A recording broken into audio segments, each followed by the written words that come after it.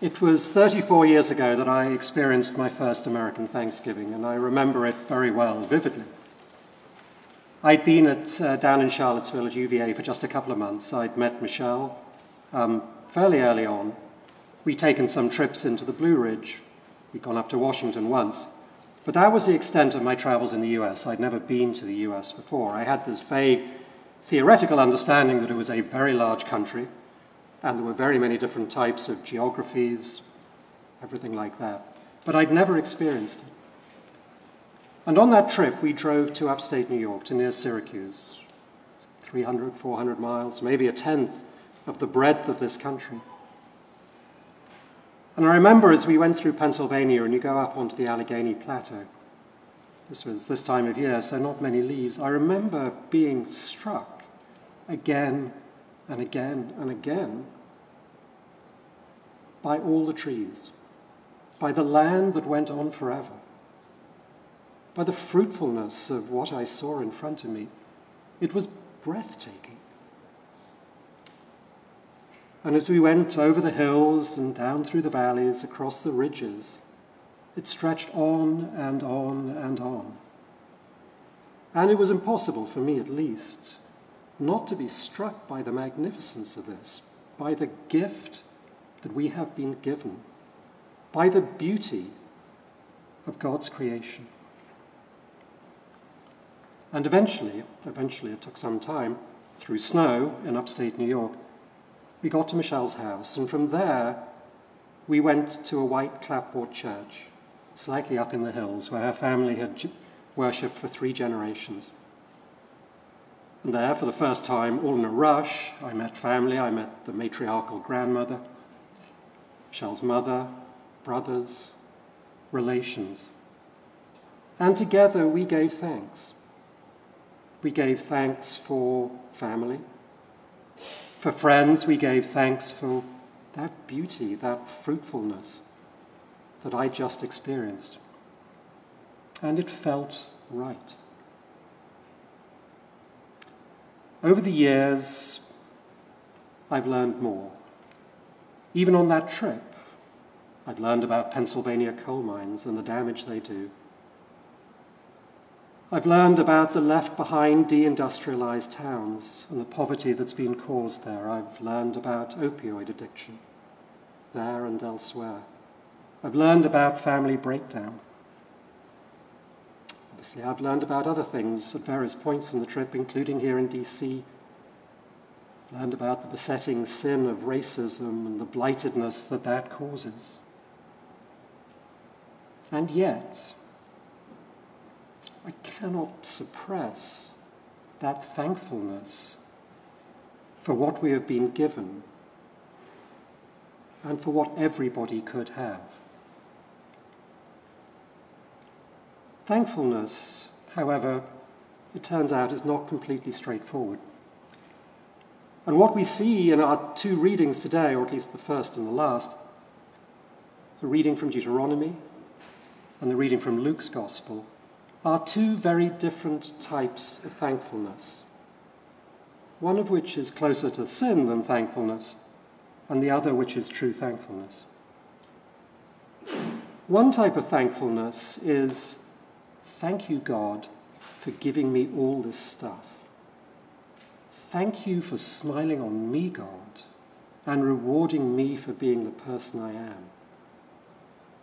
Thank you for giving me comfort and ease. Thank you, God, for blessing me. That's one type of thankfulness.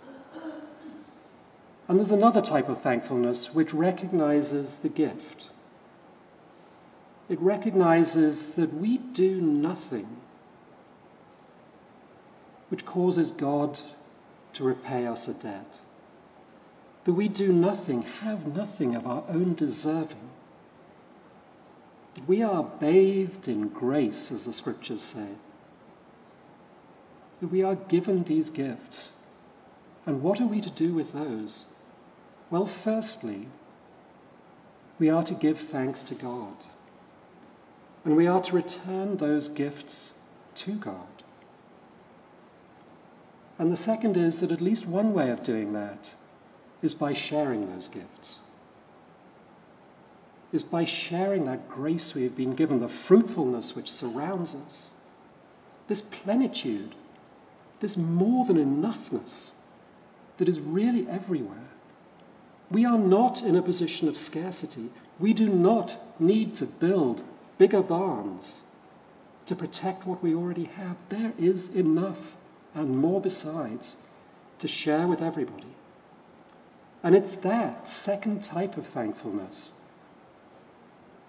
that I think I felt that evening and that I feel again today. To be clear, we know enough about this country. We know enough in the past 2 years to know that there are real problems. Yes, there is poverty, there is inequality. There is that guy up the street with his bigger barn, and there's somebody with a shopping cart and a tarp not that far away. That, yes, for many of us white people, it seems pretty comfortable. And yet for those who are black or brown or Native American, particularly on Thanksgiving, this can seem a cruel country sometimes, and yet that is not the way it has to be, because we have enough. We can share, we can be thankful. And I want to pick out 2 things from the Deuteronomy reading, which has been one of my favorites for a long time. The first is, it says, our ancestor was a wandering Aramaean. Our ancestor was a wandering Aramaean. He came from somewhere else. He went to somewhere that was not his country. That, particularly in America, is the story of us all. Whether we've been here 34 years, 100, 200, 400, even 10,000, all of our ancestors were wandering Aramaeans. We all came here. We have no special claim to this. We have no special claim through goodness or right or our own hard work or any of that stuff. We have been given a gift, and we need to share that.